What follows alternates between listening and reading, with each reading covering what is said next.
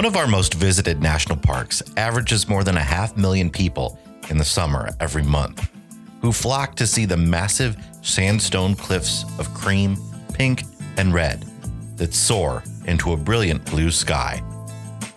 Its main feature, a glorious canyon, carved partially by an unassuming yet powerful river. I'm Jason Epperson, and on today's episode, Zion National Park, and one of its creators, the Virgin River.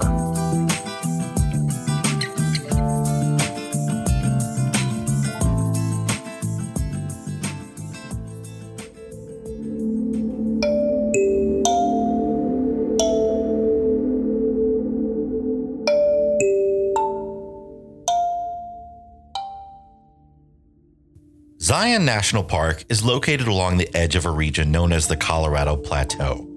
The rock layers have been uplifted, tilted, and eroded, forming a feature called the Grand Staircase. It's a series of colorful cliffs stretching between Bryce Canyon and the Grand Canyon. The bottom layer of rock at Bryce Canyon is the top layer at Zion, and the bottom layer at Zion is the top layer at the Grand Canyon. Zion was a relatively flat basin, near sea level, 240 million years ago. As sands, gravels, and muds eroded from surrounding mountains, streams carried these materials into the basin and deposited them in layers. The sheer weight of these accumulated layers caused the basin to sink, so that the top surface always remained near sea level. As the land rose and fell as the climate changed, the environment fluctuated from shallow seas to coastal plains to a desert of massive windblown sand. This process of sedimentation continued until over 10,000 feet of material accumulated. Then mineral-laden waters slowly filtered through the compact sediments. Iron oxide, calcium carbonate, and silica acted as cementing agents, and with pressure from above, over long periods of time, they transformed the deposits into stone. Ancient seabeds became limestone. Mud and clay became mudstones and shale, and desert sand became sandstone. Each layer originated from a distinct source and so differs in thickness, mineral content, color, and eroded appearance. From Zion to the Rocky Mountains, forces deep within the earth started to push the surface up. This wasn't a chaotic uplift, but a very slow vertical hoisting of huge blocks of the crust. Zion's elevation rose from near sea level to as high as 10,000 feet above sea level. This uplift gave the streams greater cutting force in their descent to the sea. Zion's location on the western edge of this uplift caused the streams to tumble off the plateau, flowing rapidly down a steep gradient. A fast-moving stream carries more sediment and larger boulders than a slow-moving river. These streams began eroding and cutting into the rock layers, forming deep and narrow canyons. Since the uplift began, the North Fork of the Virgin River has carried away several thousand feet of rock that once sat above the highest layers visible today. The Virgin River is still excavating. Upstream of an area called the Temple of Sinawava, the river cuts through Navajo sandstone, creating a slot canyon. At the temple, the river has reached the softer Kayenta Formation below.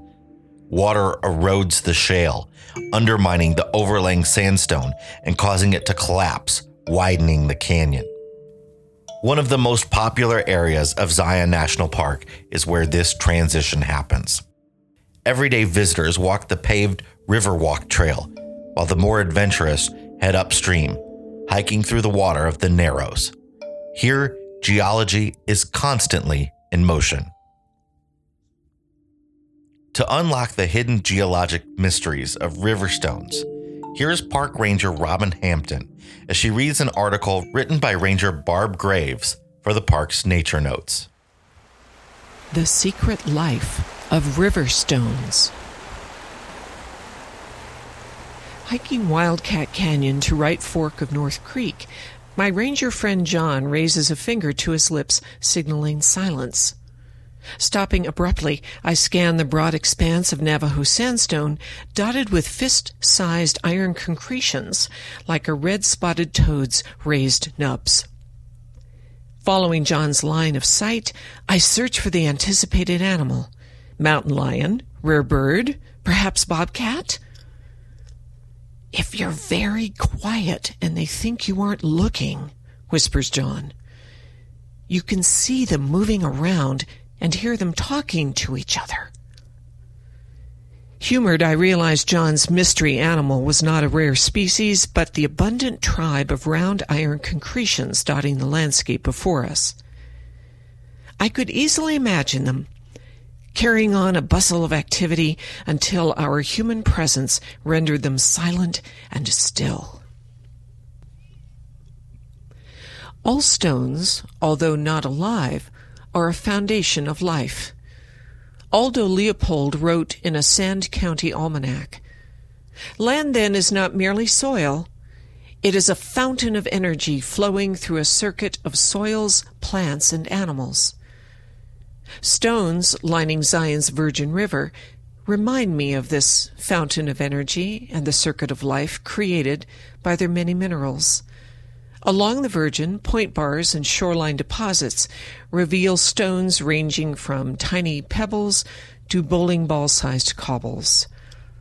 All these stones share some of life's building blocks, mainly oxides and minerals, whose elements bond together in unique combinations.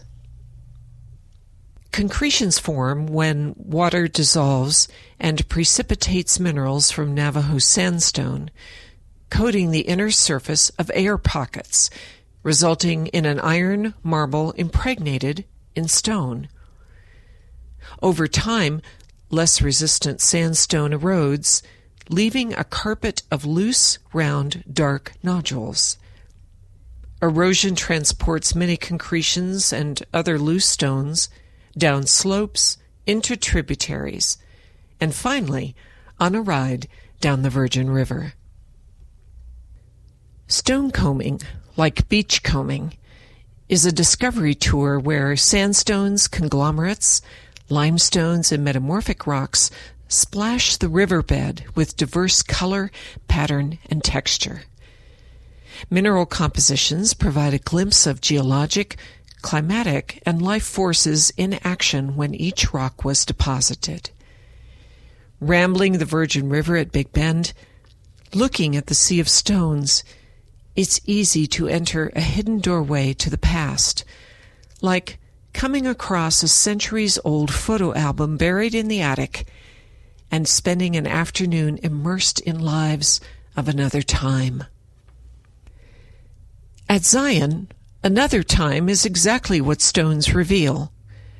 From the Mesozoic's 240-million-year-old Moenkopi Formation to recent Cretaceous lava flows, Virgin River stones derive from a smorgasbord of paleo-environments. I imagine the original setting of each stone: a wide, shallow sea bustling with fossil oysters, a vast desert with hot sand fiercely blown, an oasis of tiny plants and massive dinosaurs on the verge of extinction, a forest of early evergreens destined for petrification, or lava glowing red as steam jets hiss. During creation of Zion's Lava Point, vents and cinder cones spewed lava at more than 2,000 degrees Fahrenheit. Eroded downhill over thousands of years, most Virgin River lava stones look like black sponges, full of pits and holes, evidence of hot gases escaping as hot rock met cool air. Black lava rocks, more resistant to the river's erosional forces than weaker sandstones, are abundant in the riverscape, even though the massive Navajo sandstone far outweighs lava in the surrounding landscape. When sandstone chunks enter the river rock tumbler from overhanging cliffs, chemical and physical processes dissolve the glue, primarily iron oxide and calcium carbonate, that fills spaces between sand grains. The river's tumbling action smooths jagged rocks to rounded stones. As stones wear, minerals are released, beginning again, the cycle of creating soil and the circuit of energy continues. If you stop along the Virgin's stonescape and are silent for a moment, you might hear particles of newly emerging soil giggling with joy. Barb Graves. If you've spent any time on the Riverwalk Trail, then you've certainly met the unofficial park mascot, the rock squirrel. In their home, animals like the rock squirrel encounter an overabundance of human contact on a daily basis. Having been on the Riverwalk Trail a few times myself, I can tell you the rock squirrel is the king of the castle here. If you even consider taking out that Nature Valley bar, they will come and take it from you. They also have zero issues rooting through your bag if you set it down on the ground. You'll often see people snapping pics and oohing and aahing over these cute little squirrels. But in this next audio clip, narrated again by Ranger Robin Hampton from an article written for the park's Nature Notes, we learn a bit more about this misunderstood rodent. Zion's misunderstood rodents.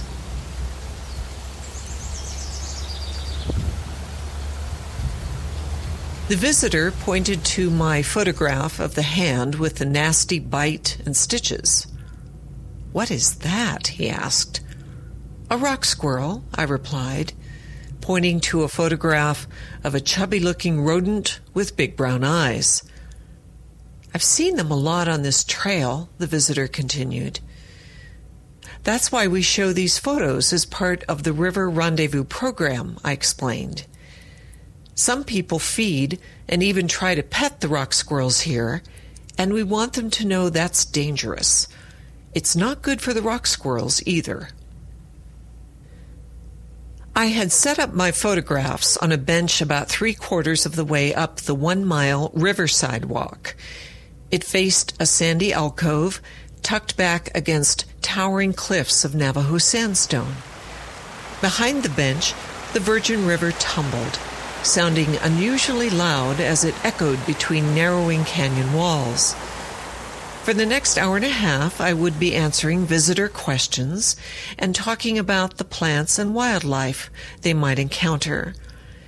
One of the most commonly observed animals along the trail is the rock squirrel. The Riverside Walk offers ideal rock squirrel habitat. They prefer rocky locations including cliffs, canyon walls, and boulder piles. They dig burrows and raise their babies under large rocks, and they use rocks as lookout points. Classified as ground squirrels, they can climb trees almost as well as tree squirrels and will forage and seek shelter high on limbs and branches as well as on the ground. Less than 15 minutes into my program, I noticed a rock squirrel digging in the sand next to my bench. With its sharp front claws, it unearthed a round, dark object, then suddenly leaped onto one edge of the bench.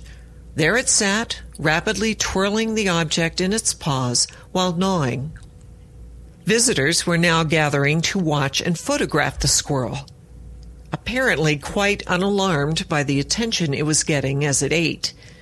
It seemed to exemplify the words visitors frequently use to describe it: cute, tame, friendly. Although rock squirrels may be cute, they are anything but tame and friendly. Their apparent friendliness is actually a lack of fear of humans and a desire to secure food.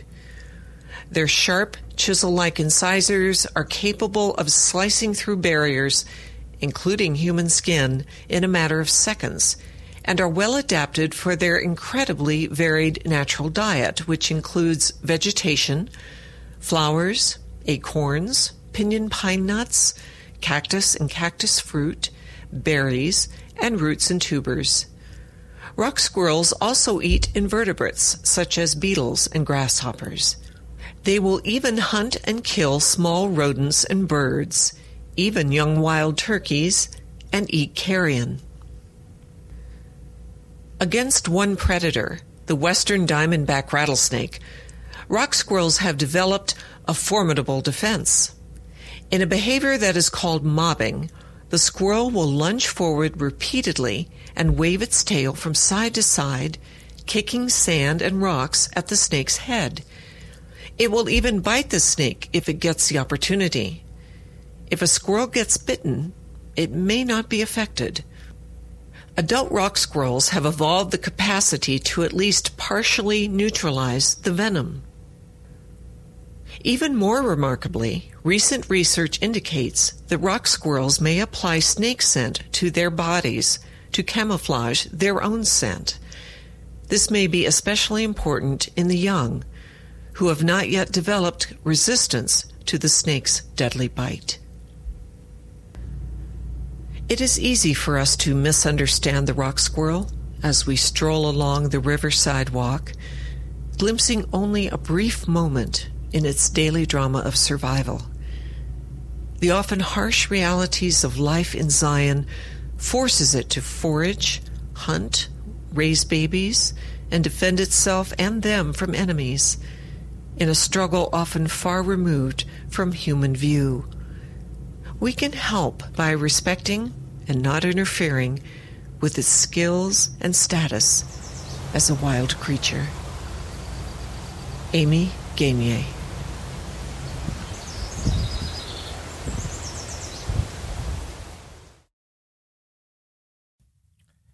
Perhaps a bit of that will keep you from putting your finger near a rock squirrel. The Virgin River winds through the park and beyond into the gateway town of Springdale, where you can find all sorts of lodging and dining options for a visit to Zion. There are 2 campgrounds in the park, the Watchman, which has electric and water and can accommodate large RVs. It's reservable 6 months in advance. And the neighboring South Campground, which features primitive sites and can be reserved up to 2 weeks in advance. The spectacular Virgin River flows right through both campgrounds. It's best to stay in the park if you can, because the parking lot fills nearly every day, and you can't just drive through the canyon. You have to take the park shuttle system. If you do stay outside, there's another shuttle that runs through the town of Springdale, but you'll have to pay about $20 to park on the town's side streets. This episode of America's National Parks was hosted by me, Jason Epperson. Narration from the show comes from Park Ranger Robin Hampton from the park's audiocasts, which we'll link to in the show notes at nationalparkpodcast.com. If you enjoyed the show, we'd love a 5-star review wherever you listen to podcasts. And don't forget to subscribe and follow us on Facebook, Twitter, and Instagram. Just search National Park Podcast. You can also join our America's National Parks Facebook group. For more great American destinations, give us a listen over at our new See America podcast, wherever you listen to this one. If you're interested in RV travel, find us at the RV Miles podcast.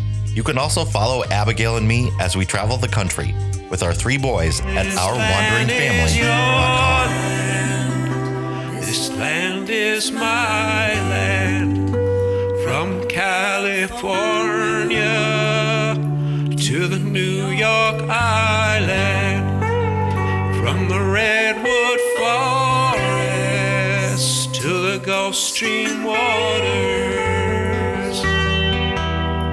This land was made for you and me.